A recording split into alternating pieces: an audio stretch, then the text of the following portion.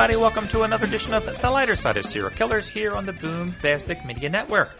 I am your host, Keith Revere. I'm an author and collector of true crime art and memorabilia. I'm an advocate for prison rehabilitation, aftercare, outreach, exposing a lot of the horrors in prison facilities around the country and around the world. The lock you up and throw away the key mentality.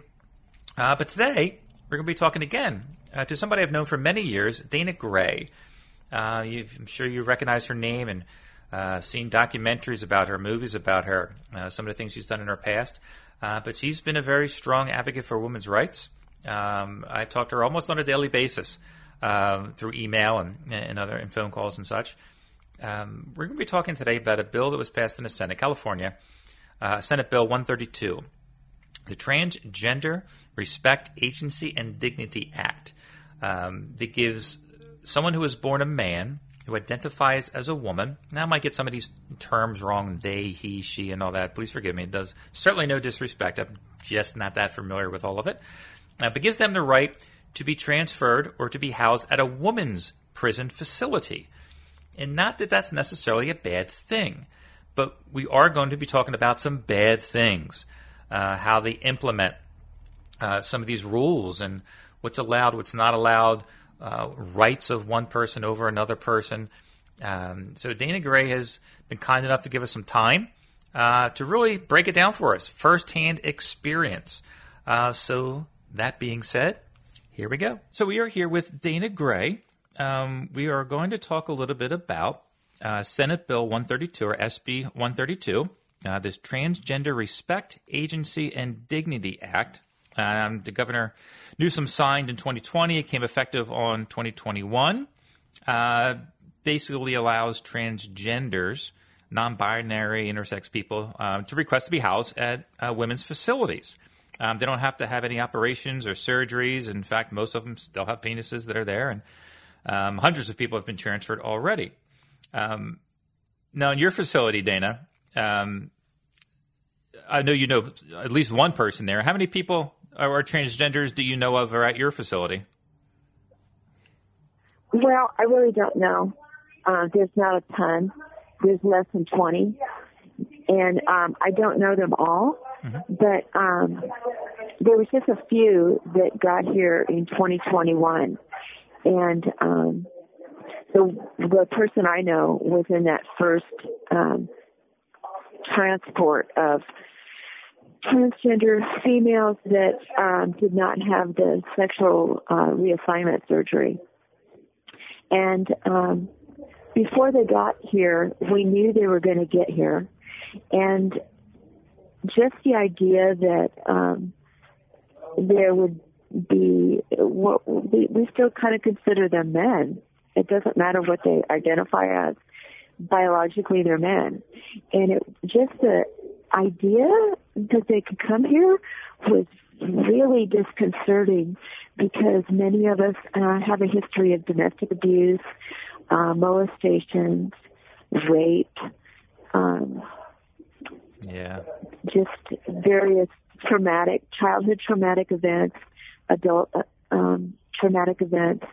So before they got here, I felt invaded because I do have a history of rape and molestation myself. Mm. And then they got here and we were forced to live with them. And if a woman complained, they had to move out of their room. And when women don't get along and don't agree and don't want to live together, they don't move us normally, unless we're the problem. So that alone, we felt invaded and overrun. And as it is, transgender females, transgenders in general, get better medical care. You can have a sexual reassignment surgery or your breast cut off. And if you don't like the look of your sexual reassignment parts, you can go have cosmetic surgery so that they look good to you. And in the Title 15 in California, cosmetic surgery is not allowed. It's not something they find medically necessary. And so there's been women here throughout the years with, for example, overly large breasts that cause them back pain really serious problems. And they have refused to reduce those women's breasts. So we still can't get a breast reduction, but you can have a penis put on. And Wow. so where's the equality in that? Seriously, you can, they found somebody to do that. And myself, I had to go to federal court twice. Once to get a back surgery to fix a serious scoliosis that caused me difficulty breathing. My back was at 25 degrees tilted to the right that impacted my lungs. So I had to go to federal court for, I think I was over 6 years.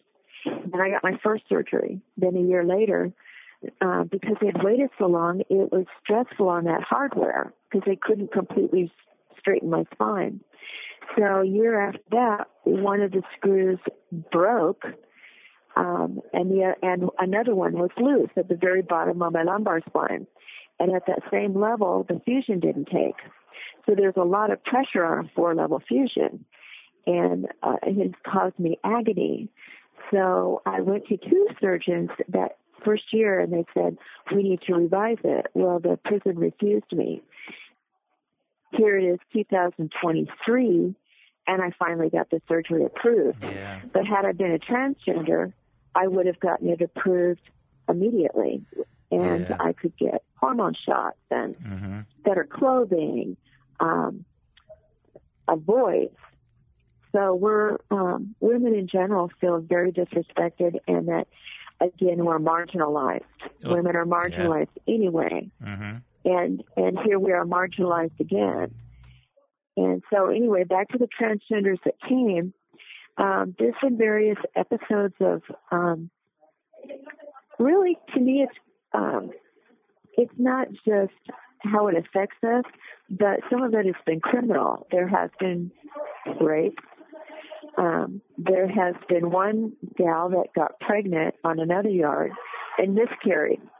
It was a kind of domestic violence abusive relationship, and the transgender involved made her bury the fetus outside so that they didn't have to report it. Wow. And then they dug it up and brought it in their room and exposed their roommates to this dead human in their room. And so I don't know what ended up happening with the fetus. They hid it. I don't think it was ever found. I'm not sure. But the transgender female, who actually doesn't even claim to be trans, just claimed to be trans enough to get here, he's in jail or out now in this other unit, and she was shipped to the only other facility in California. There's only 2 prisons for women in California. And he got her pregnant again, and I will refer to him as he. Oh, wow. And yes, and so she went down south, and the disposition of that, I don't know. And then there's been another one that's been having ongoing relationships. And personally, I really don't care, but it's the fact that it happens. And how does that affect the rest of us? We're a co-ed prison. There's no more women's prisons in California. And so that's going on. Well, we know, but custody might know. I don't know. But that is definitely happening. Everything. Then there is another one. What? No, say everything you said. I had mentioned in our email yesterday or last night. You're saying that basically what this report said, where the CDC or the California Department of Corrections and Rehabilitation hired the Moss Group. It's like a DC-based consulting firm about recommendations for this, for this bill and how they can be implemented. Now, it seemed like it was a little. They didn't interview us. Well, that's the thing. They didn't. This is the crazy part about the report. One, they didn't interview little to no incarcerated women at the facility. There's no report specifically talking about what women they talked to. So let's assume there's basically none. But some of the report said is what you just said is the 14th Amendment right to equal protection under the law. They showed it's extreme biased. Right. Extreme biased. And some of the things they said, I'll read some of the report. And this part of the first part is what you exactly said, that if a woman raises personal safety concerns of having a transgender woman in the room and report it by staff, the one who reported it is the one that has to leave. They're the ones removed from the room. Right. When you get into even a simple thing as clothing, they get the men's clothing. Apparently, the men's clothing might fit a little better or be more comfortable. They just say, hey, can I have men's clothing? And they get it like in an instant. Now, the women or people who are born a woman ask for their clothing, something comfortable. It's always denied. And they get in a lot of trouble if they lie and say, hey, I'm a transgender. I identify as a man. They're getting written up. They're getting in trouble. They said, where was this other part report? It never considers that any of the men's transferred into CCWF, your facility, talking about taking advantage of the new system to gain preferential housing, access to sexual partners, lower security. Everything in the report that I've read so far is exactly what you have already said. It has resulted in from intimidation, sexual harassment, physical assaults, sexual assaults committed against from these men or transgenders against the incarcerated women who are there. It also prevents if your religious affiliation requires men and women separation.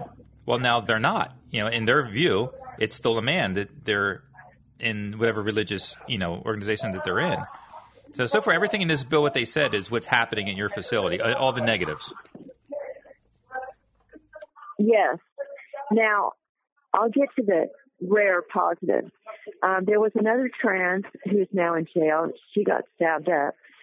She was having sex everywhere, in the scullery, in the chow hall, wow, anywhere she could do it. And, of course, there's horny women that want it. Sure. It's just the way it is. The women's prison. So it's the foxes in the hen house. And so where was I? Oh, I was telling you about the different ones I know. Now, there's another one who the co-defendant is a female. She transferred down to the other female prison because she didn't want her co-defendant, who was questionable trans and then identified as trans, on death row. Got off death row because she identified, and now she's here. Wow. She lives in the unit next to mine. Mm-hmm. Yeah. And so that's one. And then the individual that I became friends with and ultimately had to disconnect from for abuse was had a history, a prison history, and a history on the street of being gay, not trans. Identified as gay till I think he figured out, oh, here's a way to manipulate. I can get in the trans car, and he fought all the way to Supreme Court. This call and your telephone number will be monitored and recorded. And I will call him a he because he's gay. Just hands down. I befriended this person because we did legal work together, and I thought, you know what? I'm going to be the bigger person and not be prejudiced and discriminate. Mm-hmm. I'm going to choose this person to get to know and educate myself about transgender women who haven't had surgery. I never felt any kind of threat sexually or anything else. And so I got this person into the honor dorm, and they wouldn't do any of the groups for self-help. I had to work very hard to get this person to socialize with women. Didn't really act feminine, wore a bra and some lipstick once in a while, but that was the extent of it. And really concentrated on playing the victim, how women, the cisgenders were haters and this and that. And I said, I became friends with this person, and I didn't feel threatened or anything. So we became friends. We did legal work. We did this and that. And I got him in the unit and refused to socialize. So I thought, well, maybe this is part of the integration process and trying to really become a trans mentality, and how awkward it is for this person that's spent 41 years in a men's prison to even have a concept of the different prison culture, where it's much freer. Nobody's stabbing each other up. It's loose. meaning there's not cops everywhere pointing guns at you. And I really gave this person a lot of leeway. Then there became a bed open in my room, and he wanted to move in, and I didn't feel any type of way. I'm 65. I'm, and grew up in the 70s. I really just didn't bother me. And so my roommates were on board, and we went to the police and told them, okay. Well, they didn't want to put this person in my room, and I couldn't understand why. I thought it was just discrimination. So I gave up. And on the very day I was going to move my friend in, unbeknownst to me, this individual manipulated the hunger strike system, registered as that they were on a hunger strike, and would not eat until they moved him in my room. Oh, well, I didn't know that part of it. So that very day, I didn't know that. Yeah. So the very day my friend India was supposed to move in, we'll call this person Sue, right? And that's not the real name, but Sure. Sue moved in my room, and I was like, wow. I did not know about the hunger strike till this last month. I thought, I wonder if this person pulled something. So anyway, I just, let it roll off my shoulders, and I had to deal with it. Now I'm in a disability room where one person has been in and out of, let's say, the mentally challenged wards. She's sweet, she's fine, but she's a sensitive person. And then I have another lady with a heart problem, and then there was me. And then this individual is deaf. So I learned to sign, did all kinds of stuff to accommodate. I myself, of course, have mobility issues. So after about a month, the verbal abuse started and the mental mind games. So I said, why don't you get a bed move? I was irritated at this point and said, no, I'm not moving. And so I kept having to bridge and ride that fence to make sure my room was safe, I was safe, and to reduce conflict. Sure. So the mental mind games got more and more and more. The verbal abuse, telling me that, putting me down because I'm life without parole, like I should just lay down and die, really, and then I'll never get out, and just squash my hope. I mean, the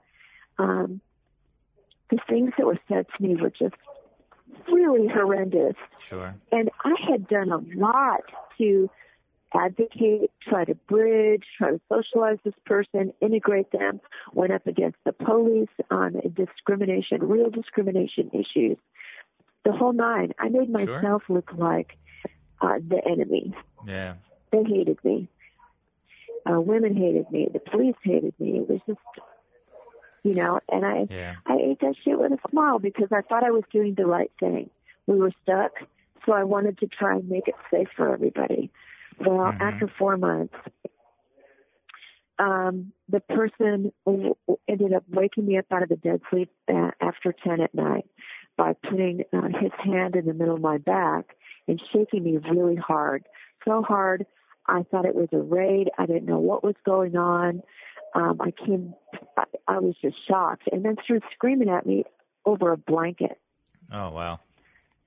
And, so I got up and this person had wanted to sell their cotton blanket to somebody. And I helped them do that. And I said, you wanted that blanket sold. So I got it sold. And where's my money? Well, the girl hasn't shopped yet. It's like $10, right? And I go, believe me, I'll get that blanket back for you in the morning. So first thing when the doors popped, I went out and got that blanket. And my other roommate had given me a replacement blanket. So the other lady wasn't out of blanket, and she needed one.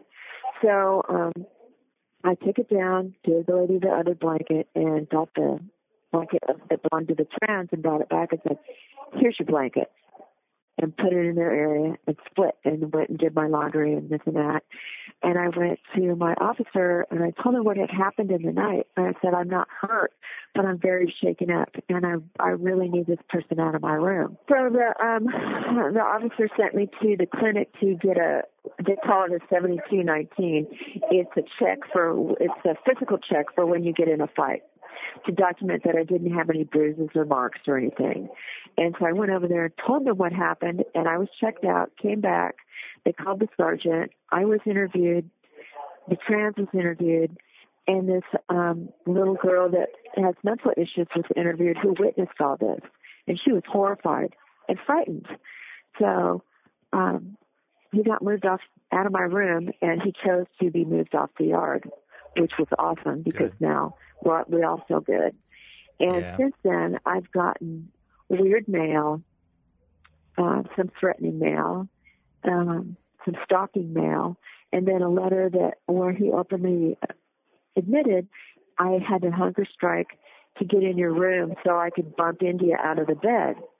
I was floored.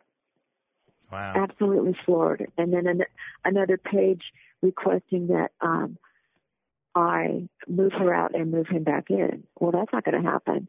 And then my friend India got a horrible note handed to her personally from him, stating she was a dog, she was a whitewashed Indian, she's American Indian, and all kinds of foul stuff. And that was it. And this person, I didn't even get to tell you this yet, sent me a letter today that I opened up this morning. Now, nothing was negative in the letter. It just said, hey, thanks for your help when, sending messages, emails back and forth to you guys. Your friend Dane and I have decided to part ways as a friendship. So it was a nice letter. It wasn't anything negative. It's just thanking me, for my, helping her and you guys through some things. But you guys officially have parted ways of the relationship. And that was really very short note. Well, I had asked, last note I sent after I got these stupid letters was, you're not moving in. Don't contact me or anyone else I know, meaning you. And so, I requested that and still pushing the envelope. And to me, that's an act of manipulation to try to get you to contact him. Mm-hmm. So that's how I read it, because this is a master manipulator. This is a real criminal. Now, I'm here for murder as well, 2 murders and an attempt, while I was on an antidepressant, Paxil, during postpartum depression and other meds and such. Not that justifies anything. I'm just saying I don't have a criminal history. And many of us in here are one-time offenders. We committed heinous crimes, and then we've spent the rest of our time making amends and rehabilitating. He has done nothing. I went through this period of feeling shame after I moved him out, because my mind was, I just, for better words, just went through a head fuck, because I got mentally and emotionally abused so bad that I really went through I talked to you about it, how I felt really ashamed. And I felt ashamed for my community, that I didn't represent my community better. But I had to find out for myself, and I had to take that road, because I didn't want to discriminate or hate on anyone, because I know what that feels like, without giving them a chance. Yeah, so I gave them a chance, a bigger chance than anybody has ever given any of them. And I got stabbed in the back and betrayed. Yeah, I mean, it's one thing with equal rights.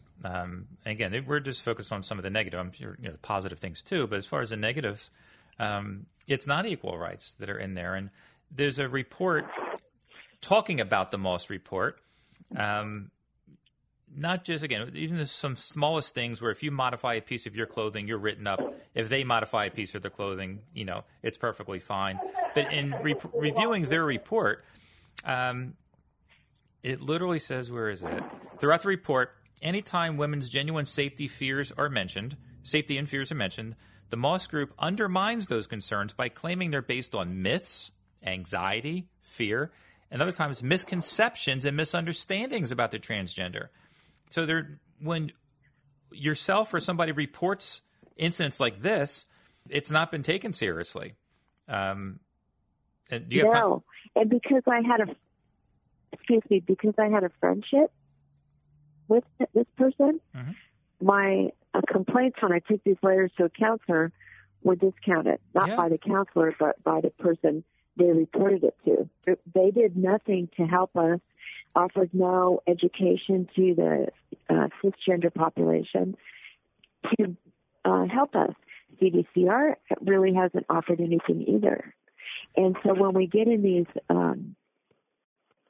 events and situations of various levels, there's nothing that they don't take the cisgenders and give them any kind of counseling, any kind of education. There's nothing.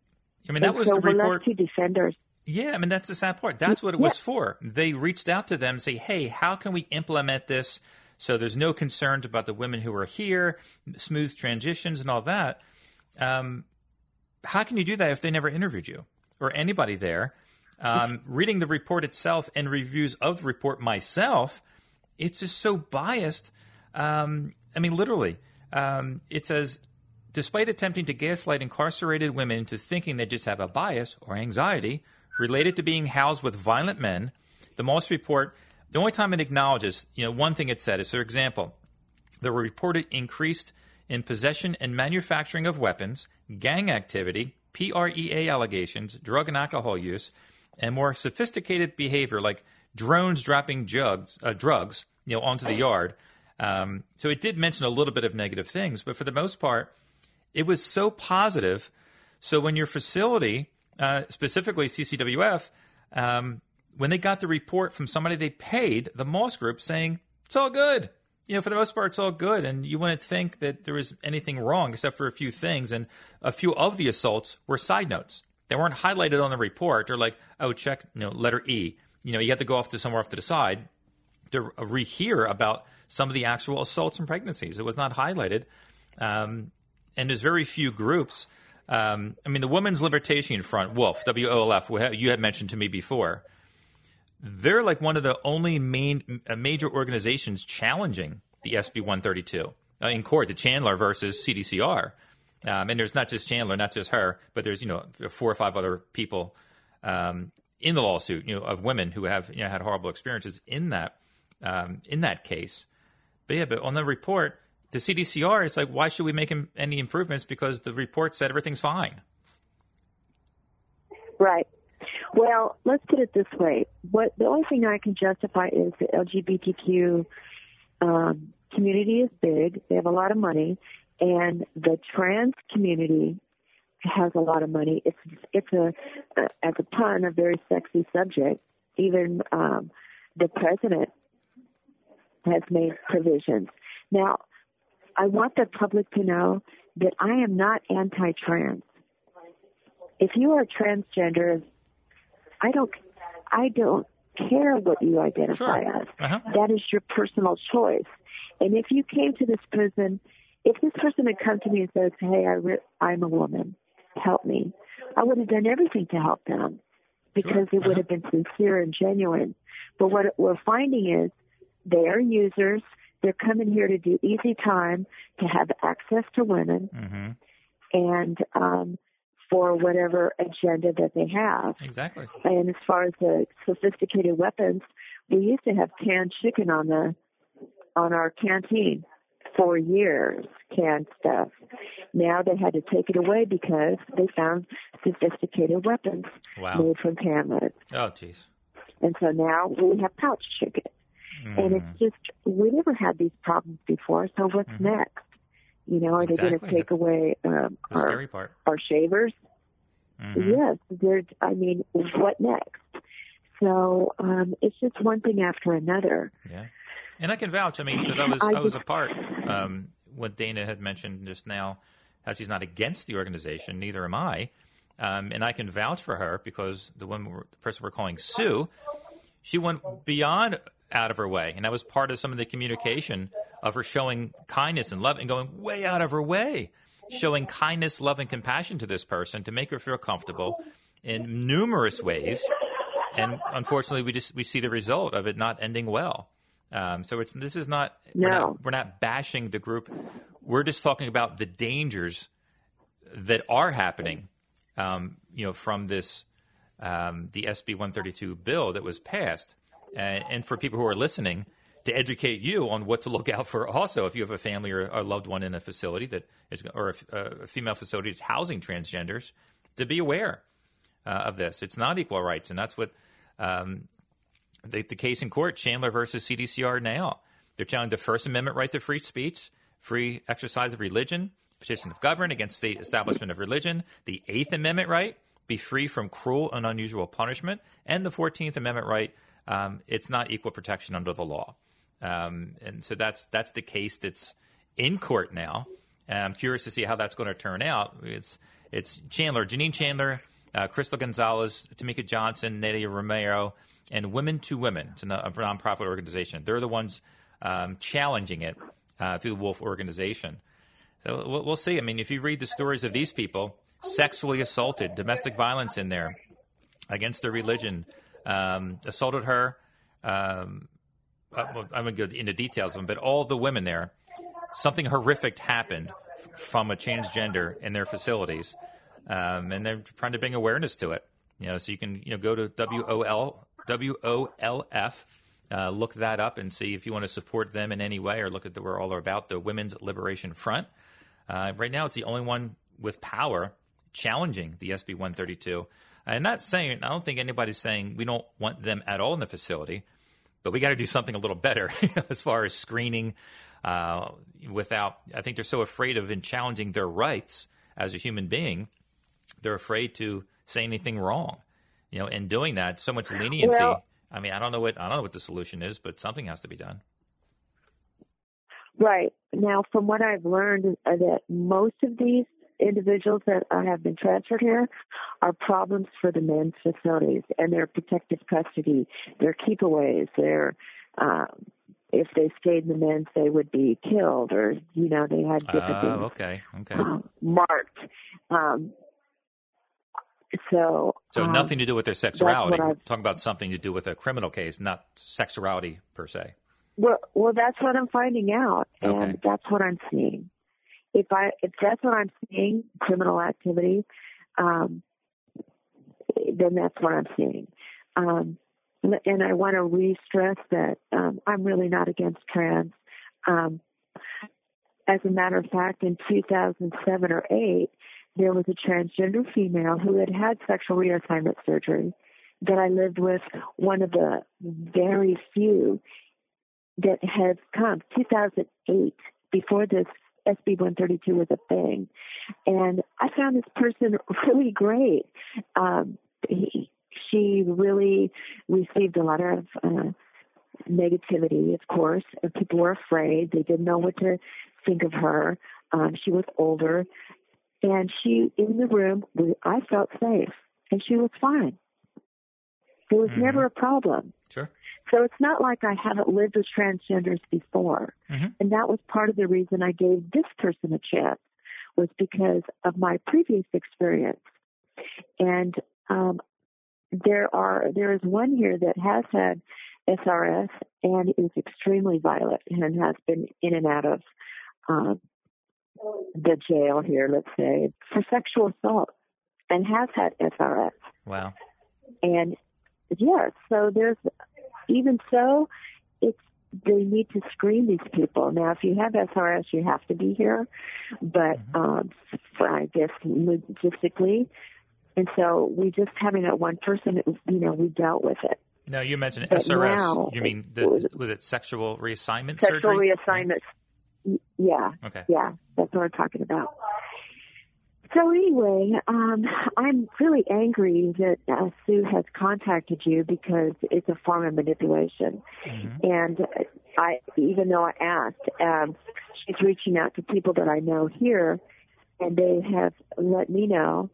And of course, it's their decision, but I've told them, look, I've cut this person off. This is really unhealthy for me. And I'm warning you, it's going to be unhealthy for you. Yeah. So step back and reevaluate that before you pursue this friendship with this person. And so that's as far as the last 5 months have gone. I moved out on January 31st. Yeah, but we really did it up for this person. They don't have Christmas trees. They don't get to decorate like we do for Christmas. Sure. I really involved this person in everything. Well, we decorated our room and really tried to make the holidays special. Special foods, the whole nine. I wasn't enough. I was defective. Now, if the Most group came to interview you personally, well, let's say he came today, not so much in the past, but let's say today. Not obviously what you just said about two, of course. But what would you recommend? I would tell them the exact same thing. Mm-hmm. Anything? What would I tell them as a recommendation? Yeah, what can be improved and what's happening right this second? What would you change? Or what would you tell them? Not just the negative things, but the fix. Like, what would be your recommendations to say, hey, we need to implement this or multiple things? There's one way I feel, and it's mandatory. There's nothing we can do now here to fix this. These individuals are faulty. So what they need to do, and I don't care if they scream discrimination, they need to, there's another prison across the street that's sensitive needs. They can make a unit or a whole yard for them over there as a midway point. See, they just threw them in a women's prison. What they should have done is, if they're transitioning, put them on a transitioning yard and let them, you see what I'm saying? Yeah. More education, look at these people to see how they are, evaluate them, give them the same program and opportunities we have here, but over there. Sure. There's 300 plus trans claiming men that want to come. Over 300. Wow. And if you look at the population of this prison, that's scary. Yeah. That's really scary. Mm-hmm. They will run us over like they run us over now. I've met one that's okay, older, and that one transferred down south to have the SRS surgery and has a parole date and got along well at their job site. I didn't personally know them. It seemed okay. I mean, I ran across them in passing, but those ones are far and few between. And I know it sounds like I'm objectifying them by saying them, and it's probably not politically correct. Yeah, I'm confused on all the terms. But that's how I see it. Sure. That is my term, and that's how I see it from my experience. Sure. Now, if they I said, today is the 29th year anniversary of my arrest. So I've been out of circulation for a while. Mm-hmm. But I guarantee you this, if I was in public, in the free world, I wouldn't be referring to them as them, because transgender men and women are going through a process out there, and they're doing it well. They're not killing people in prison. They're not committing more crimes. They're not manipulating another person's friend. They're not writing another pen pal that was done to me and telling them, oh, what a horrible person I am and how I did this and that to them. I didn't support them, which is ridiculous. So these are the things I'm going through in real time as you get this apology letter. So it's all manipulation, and I don't buy it. Mm-hmm. Exactly. One question I wanted to ask you is, when a transgender gets written up, or they assaulted somebody, they raped somebody, whatever it may be, are they just reprimanded, written up, thrown in a hole, or do they have to leave the facility?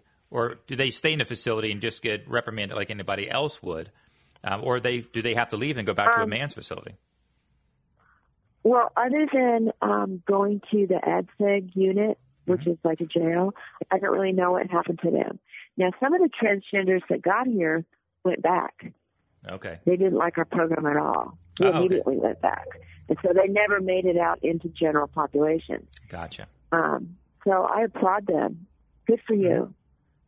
good for you for standing up and realizing this wasn't for you. Good. And going back. Mm-hmm. You know? So I can't say, but this transitional yard, that's mandatory, and they need to restructure. I don't care if you're doing a good program here. You need to go to a transition yard. And that then makes sense. They need to educate. And even if you come here, if you are a biological male and you mess up, then you need to go back. Yeah, well, it makes sense. You need to go back and restart your process again. But the law is the law. Yeah. That's the problem. And Senator Weiner didn't do us any favors. And so all I can say is that this has to be a big money adventure for politicians and for the state. There's a lot of pressure. A lot of political did talk pressure. Oh, yeah. So let me give you some instances of that. Women to Women they're no longer a defendant on the Wolf lawsuit because the lady told me that the state really pressured them and they felt like they would crush them. Oh, I did not know that. So, well, I talked to the lady. She's on my email now. And I just thought, wow. And so I asked her to elaborate on that, but I haven't heard anything yet. And I don't know. Maybe she's scared to say. Who knows? But she still advocates for us. Nice. And then we don't get any transgender or SB 132 education and information because they're more concerned about being sensitive to the transgenders than they are us. Mm-hmm. So that's wrong. That's what's going on with that. And let me just say this. I was in a class, and I wanted to do a report on this. And the teacher was afraid to bring in materials that were contradictory to SB 132 because of the pressure either from the state or from that community has crushed careers. Wow. Isn't that amazing? So talk about free speech and my amendment rights. I can't even get the information. Oh, yeah. So anybody out there that's listening or you yourself that can send me anything they find, please do. And now, how can it? Won't you? I'll leave my prison address at the end of this podcast, and I do welcome any kind of contact on this, and pro or con, whatever. Sure, definitely a good idea. And another thing I wanted to ask you about, we have the last 15 minutes or so, a little bit about life without parole, or LWOP. That's a whole.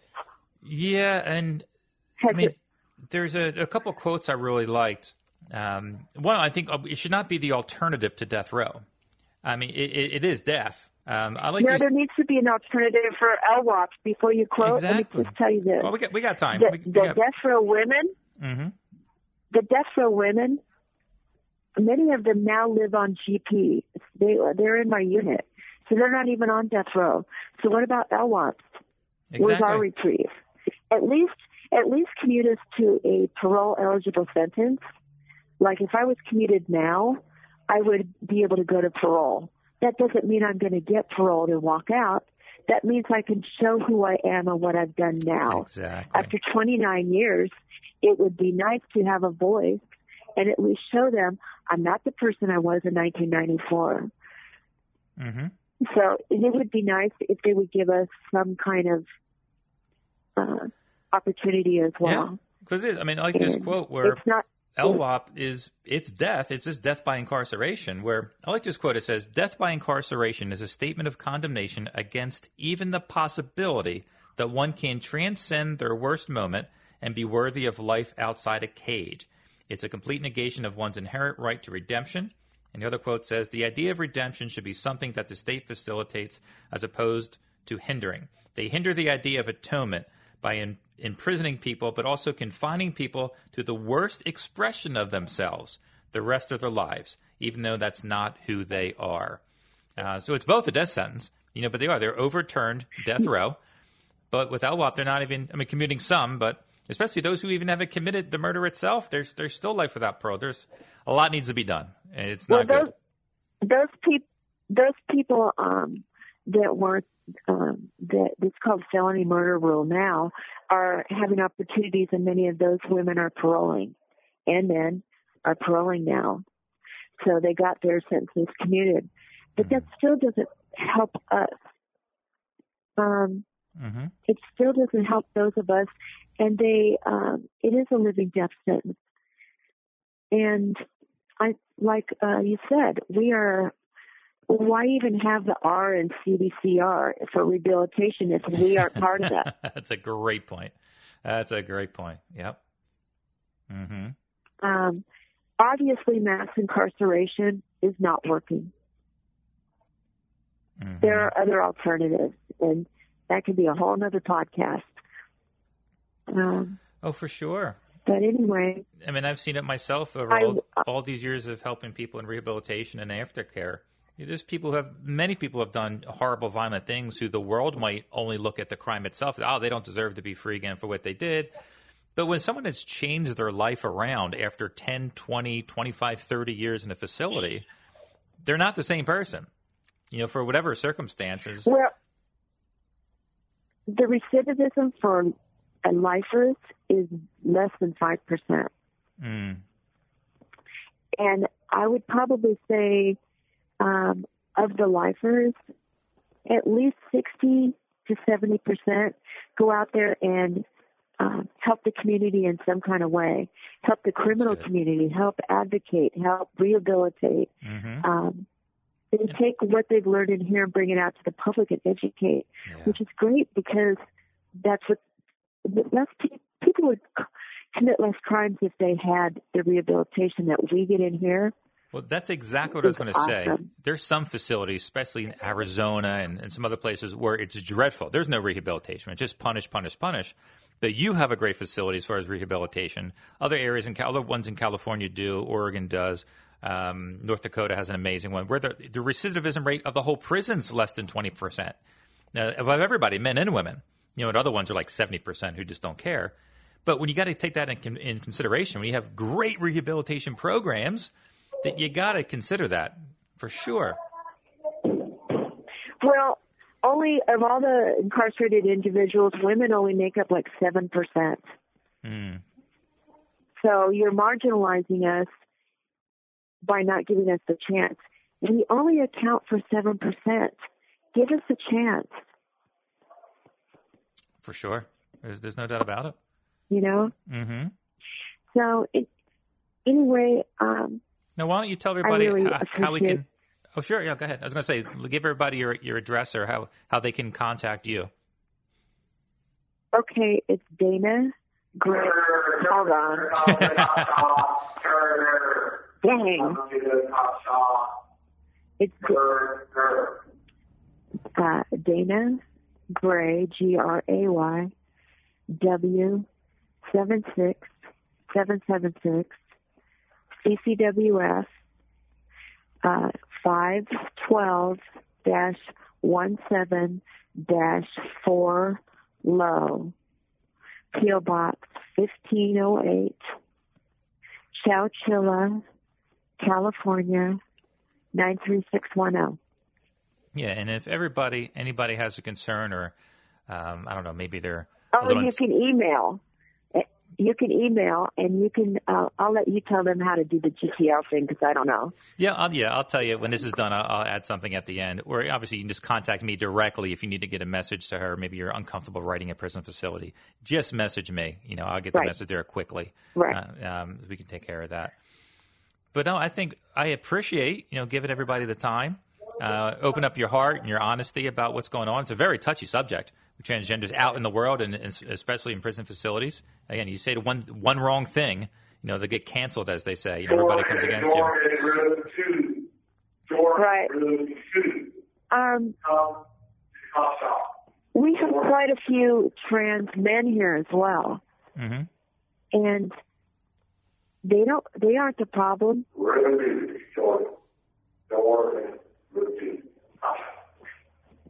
And because they've been here and they're transitioning here, it is a different story.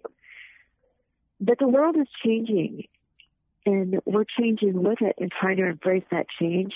Sure. And be less discriminatory, because there's discrimination in all kinds of things and levels, especially within prison. But education and just addressing people's issues would help. Yeah. Mental health is horrible. I mean, I could go on and on. Yeah, we just want to do it again. It's not a transgender bashing. We just you can't throw people in a box. Exactly. You can't throw people in a box. We need to do it in a healthy way. Right. Yeah, throw them in a box and see who comes out on top. That's just not the way it works. No, exactly. And I'm appalled that in California, at all places, they treat women like this. Mm-hmm. Yeah, they're kind of blind to the fact of they think they're doing the right thing with pro-transgender, which is fine. But you can't just blindly start something. And, even with the Moss report, it's false. It's not a good report. It's a horrible, biased report. It didn't do anybody any good. As a note aside, there was an officer recently that got arrested and fired for 20 rapes this year. There's been officers in the past for over-familiarity, sexual assault, this or that. Yeah. And that's not a ding at custody. I'm just saying, in a women's prison, there's other factors that marginalize and make us unsafe. Sure. So you've just added another layer of unsafe on top of that. Yeah, that's true. Very true. We're struggling to be better people. And the reality of it is corrections is a business. So there are those that don't care about us. We're a paycheck. Mm-hmm. Very sad, but true. Sad, but very true. Right. Mm-hmm. I mean, it is. It's big business in California. So come on, Governor Newsom, take a look at that 7%. Right? Definitely. 100%. 100%. Do a little bit better by us. Definitely. Sounds good. Now, I know it's not politically popular, but he's been a maverick in so many other areas. Be a maverick for us. Mm-hmm. Definitely. Show the rest of the country, hey, look what I did for the women incarcerated in my state. Mm-hmm. I lifted them up. That's what we're asking. Lift us up. Well, there you go. My conversation with Dana Gray, again, a big thanks to her. She gave you her mailing address if you want to reach out to her or send me a message. There's also apps that you can download, the GTL, I think they call it the Getting Out app, the GTL app, where you can just email her through that app. Again, send me a private message, and if you want to reach out to her or interview her, whatever it may be, on this specific topic, send me a message, and we can get you in touch with her. It's obviously an important topic for her. Women's rights in general, of course, in her facility. And we're going to be touching on this again, not just life without parole, but the bill we're talking about, and many hardships that they're facing in there. I mean, it is a good thing is they are very good at rehabilitation in her facility, which is awesome. She talked a little bit about that. I'm very happy. So, hey, thanks again, everybody, for checking out the podcast. And until next time, see ya.